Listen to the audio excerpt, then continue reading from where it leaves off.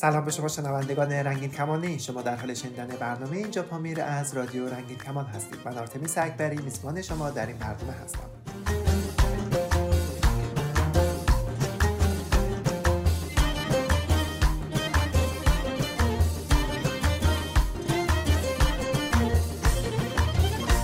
تکلیف بکنم که باز مهمان بشوی، از جان گذری برای من جان بشوی. هم خانه بیا مردانه بیا، به شور و شراب مستانه بیا، به شور و شراب مستانه بیا، مستانه بیا. گفتار ببی افه، گفتار ببی افه، از خنده مستانه دل می شود دیوانه. از عشق تو ای جانم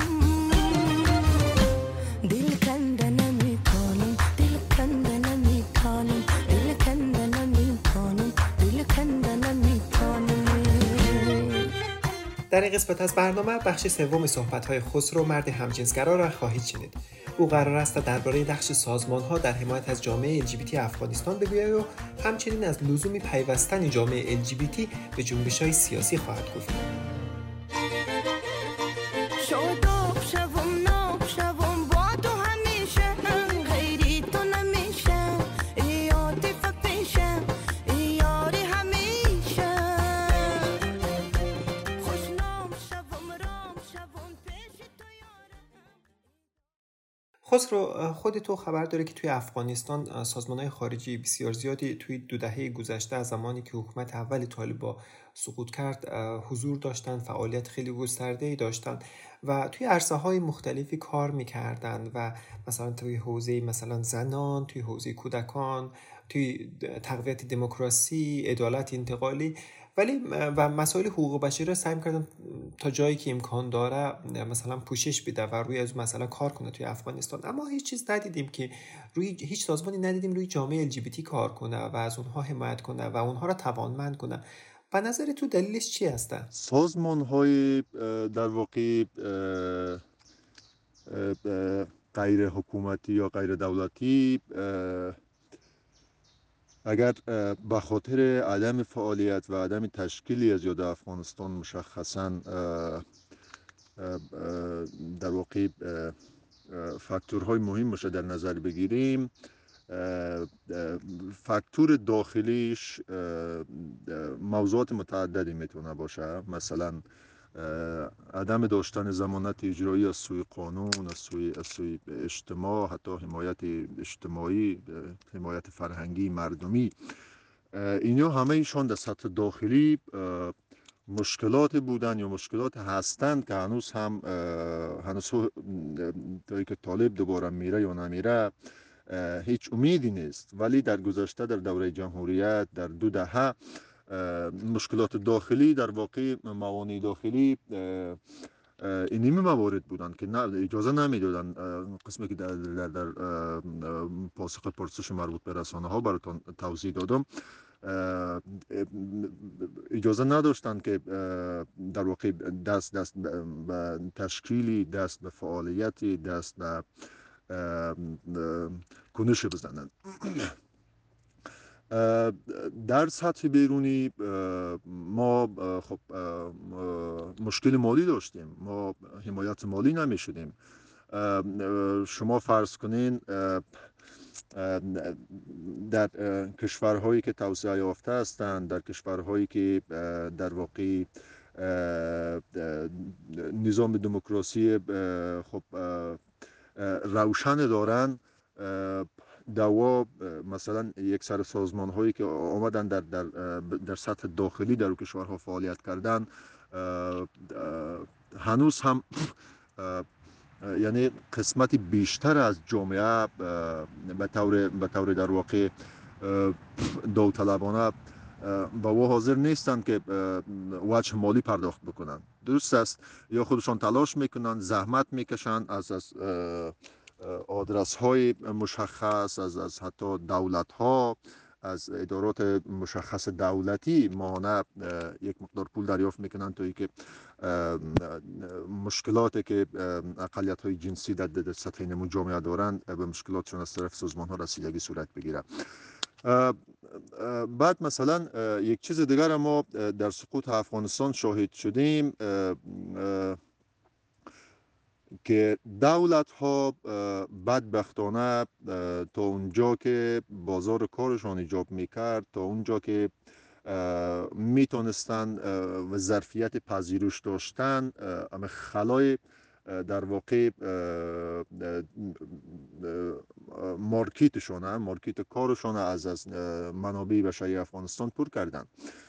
چقدر هجوم بود موقعی که طالب سقوط کرد، افغانستان سقوط کرد، به دست طالب دوباره افتاد. خیلی از کشورها افغانها را در واقع خواسته و نخواسته آمدن تحویل گرفتن. اصلا ایده در آجندایشان نبود، در برنامهشان نبود که کی هست، از کدام قومیت هست، از کدام کاتگوری، از کدام جنسیت، از کدام مذهب، از شمال افغانستان است، از جنوب افغانستان است، از چه موقعیت جغرافیایی است. یا را بار زدن بردن شبیه یک مواد خام که تنها به درد یک نیازی در واقع بازرگانی و اجتماعی از یا میخوره. زمانی که نیازهای از یا برطرف شد، هیچ دیگه اصلا حسی در واقع بشر دوستیشان هم فروکش کرد، حس کمک هم از بین رفت. حتی نه رسانه دیگه مسئله افغانستان را دنبال کرد، نه نهادی، نه دولتی، حتی دولت ها تنها دنبال نکردن که اعلام قطع حمایت کردن. مثلا چند روز قبل ما شاهد بودیم که دولت کانادا گفت بعض از 40,000 مهاجری که برای پذیرش از افغانستان وعده داده بود، در واقع زد زیر قولش، نتونست در واقع در سرحد 40,000 از افغانستان بپذیره. حالا که اگر جامعه ما که هنوز ما فکر میکنم از نصف بیشترش در افغانستان باقی مانده، به جمع وایی که در سوشال میدیا زیر فیسبوک و واتساپ یا نیستن، از نصف بیشتر مانده. دیگه این یک رقمی بسیار اندکی بود که میتونستن در لابلای و خلال 40,000 نفر ما 1,000 پوره نمیکردیم، میرم مطمئن هستم. ولی چون مسئله برشون اهمیت نداشت، ذات مسئله مهم نبود، یا فقط دنبال موارد دیگری بودن، متاسفانه همی که ضرورتشون برطرف شد، دیگه از هیچ سیاه و سفیدی، از هیچ شمالی و جنوبی و شرقی غربی از افغانستان یا دیگه نیاز ندیدن که کسی انتقال بدن. فرق نمیکرد که او همجنسگرا بود، فرق نمیکرد که او نمیفهمم سیک بود، هندو بود، شیعه بود، سنی بود، هر چیزی که بود دیگه چون نیازی از یا برطرف شد، یا در واقع نیازی به پرسیدن حال احوال گیرمانده ها و بخصوص اقلیت های جنسی که به شدت بیچاره هستند در افغانستان امروز اصلا پرسانه بکنن. مهمترین مسئله ای که در واقع در بعد بیرونیش هیچ سازمانی و هیچ تشکیل در افغانستان در دوره دموکراسی به خصوص اجازه نداده که به دست به فعالیت بزنه، در واقع نداشتن پشتوانه مالی بود، حمایت اقتصادی بود. هیچ سازمان‌ها که به یک طرف، هیچ حکومت در واقع حاضر نبود که به این تشکیل ها در افغانستان یک مقدار پول بفرسته. درست است اگر میفرستاد، خب حکومت افغانستان از یک طرف ممکن دامنگیری از یا میشد و یا را گیر میداد و مثلا در نصف بودجهشون شریک میشد و میگرفت دزدای سرگردنه. شما میفهمین که حکومت افغانستان در چند سال اخیر لقب فاسدترین حکومت های دنیا را گرفت. نمیفهم رده اول بودیم، یک سال رده سوم بودیم به همین ترتیب. اینی مسئله ما فکر میکنم در افغانستان خیلی در واقع اقدام نکردن نسبت به اقدام کردن در واقع منطقی تر به نظر میرسند، چی برای کسایی که تصمیم گیرنده بودند و کاری از عهدهشان برمی آمد و چی برای کسایی که حتی مخاطب بودند. دقیقاً همینجور که گفتی یک مسئلهش برمیگرده به خاطر همون قوانینی است که وجود داشت توی جامعه ما و جرم‌انگاری میکرد و همینطور هم افکار عمومی تاثیر داشت روی از عدم فعالیت جامعه LGBT. اما خب همین فعالیت‌های همین سازمان‌ها ما دیدیم که چقدر جنبش‌های زنان را تقویت کرد، جنبش‌های سیاسی تنوع پیدا کرد و احزاب مختلف آمدن که تقریبا مترقی بودن، یکی از احزاب از جامعه LGBT حمایت کرد حتی، و جنبش‌های اجتماعی، جنبش‌های سیاسی و اجتماعی تو افغانستان شکل گرفت و الان هم که افغانستان سقوط کرده به دست جنگجوی طالبان می‌بینیم که این جنبش‌های سیاسی تقویت شده. به نظر تو آیا جامعه LGBT هم باید به این جنبش‌ها بپیونده و چه اهمیتی داره پیوستن به این جنبش‌های سیاسی و اجتماعی؟ مبارزات سیاسی اصلاً ما فکر میکنم به خاطر در واقع انکشاف، به خاطر در واقع تکامل و پویاتر شدن اقلیت هاست، جنبش هایی که در اقلیت قرار دارن، انسان هایی که در اقلیت قرار دارن، بیشتر و بیشتر گزینه است که از این طریق میتونن در واقع به طرف توسعه حرکت بکنن، به طرف تکامل، به طرف در واقع جهانی شدن، به طرف همه پذیر شدن، به طرف در واقع شکستن نورخایی که یارا نمیپذیرن. شما ببینین امروز در واقع آستانه قرن 21 در واقع ما شاید نصف جمعیت زمین، نه که در واقع سوم حصه جمعیت زمین را به احتمال قوی آدم های مذهبی داریم و مذهب هم در واقع به خاطر استفاده های پولیتیک، به خاطر مقاصد در واقع سیاسی و شوم و غیر انسانی یک سنگری بسیار در واقع امنی بوده تا هنوز. استفاده هایی که دور نمیریم در افغانستان در واقع در ابعاد سیاسی از جامعه LGBT صورت میگیره، گرفته در دوره دموکراسی، در دوره طالب ها حتی ما شاهدش بودم دستی مورد را. مثلا بچه ها را می بردن، خب با اینا بالای از تجاوز صورت می گرفت، مثلا اینها را خب چند روز معطل می کردن در همو توقیفگاهشان یا هر چیز دیگری که او براتون قابل تعریف است. اینمی خودش عملا بهره‌کشی بود، اینمی در واقع عملا نپذیرفتنی واقعیت جامعه LGBT است و استفاده ابزاری از یا است. من فکر میکنم پس تا ما از راه مبارزه، از راه در واقع جنبش های اجتماعی پویا، از راه راهپیمایی ها، از راه رژه ها و این مسائل نتونیم در واقع ذهنیت عامه را به اقناع برسانیم، چاره جزی نداریم. در واقع ما استثمار بالای ما ادامه خواهد یافت. در واقع ما امام مواد خام هستیم که استفاده در واقع سیاسی میشیم، استفاده حتی مذهبی میشیم و یک عالم بهره برداری های غیر انسانی دیگر که در کمین ما است. پس من فکر میکنم یگانه راهی که امروز ما را میتونه در واقع وارد تار و پود اجتماع بکنه، در واقع به گونه مردمی در اجتماع ریشه بدوانیم، اینمی مبارزات سیاسی است. در واقع اینمی تلاش های فردی و گروهی است که ما را در واقع میتونه به سمت نجات، به سمت تکامل و به واقع به سمت در واقع پذیرش همگانی و در واقع تعریف مشخص هویتی سوق بده. خسرو، همینجور که خودت گفتی به خاطر حالا این تابوهایی که تو جامعه ما وجود داره، بعض وقتا هم همین جنبش‌ها ما را پس میزنن و قبول نمی کنن و یا حتی این انسجامی درون گروهی وجود نداره. حالا چی برسه که از یک گروهی دیگه به خودشان الحاق بده و یا در کنار همدیگه بیا مبارزه کنه. به نظر است تو برای این مسئله، برای مسئله انسجام باید چه کار کرد؟ ببینید ما زمانی میتونیم از اتحادی در واقع درون گروهی، یک گروه مشخص، یک اقلیت مشخص یا در واقع یک قوم یا گروه مشخص حرف بزنیم که در واقع اینها اما بک‌گراند یا عقبه های حقوقی و قانونی صریح داشته باشند در قسمت در واقع حمایت از اینها. پس وقتی که ما در افغانستان در واقع تا هنوز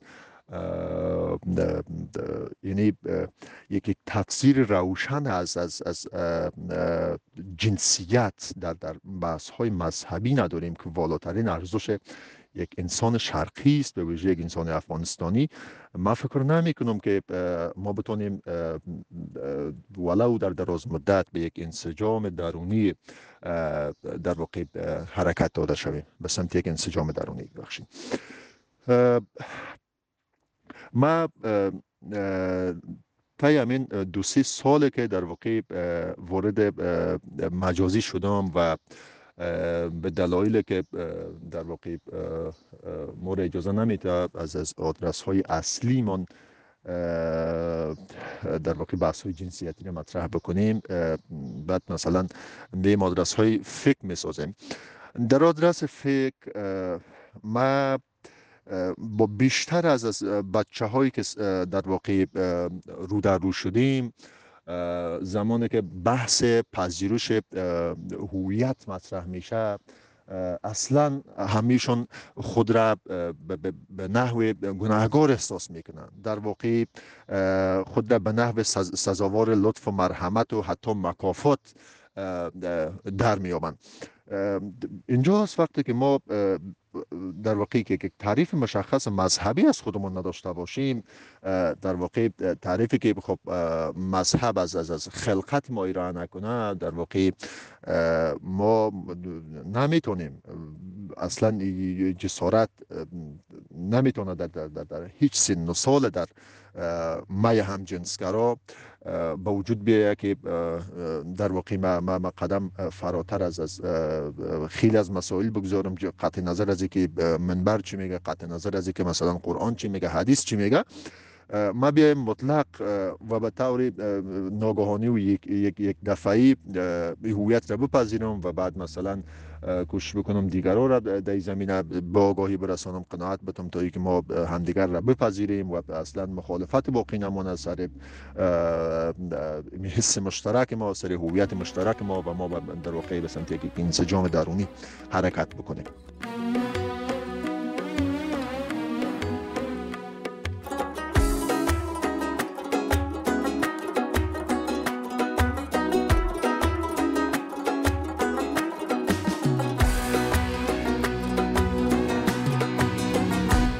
اگر یارم دفرخار باشه میرم، با پایم سیمی خاردار باشه میرم، نمیترسم زی ابرو باد و باران، اگر شبهای توفان باشه میرم، نمیترسم زی ابرو باد و باران، اگر شبهای توفان باشه میرم.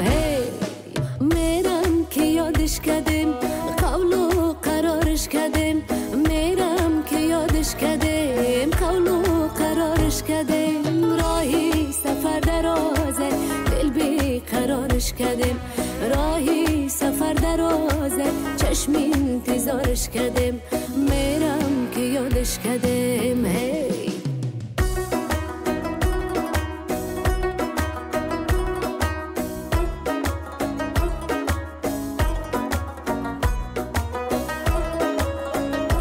چشماشون برشیده ندیدم، میرم به دیدارش، میرم به دیدارش، یاد کدوم پرپری چشمکای خمارش، میرم به دیدارش، طاقت ندارم دیگر دوری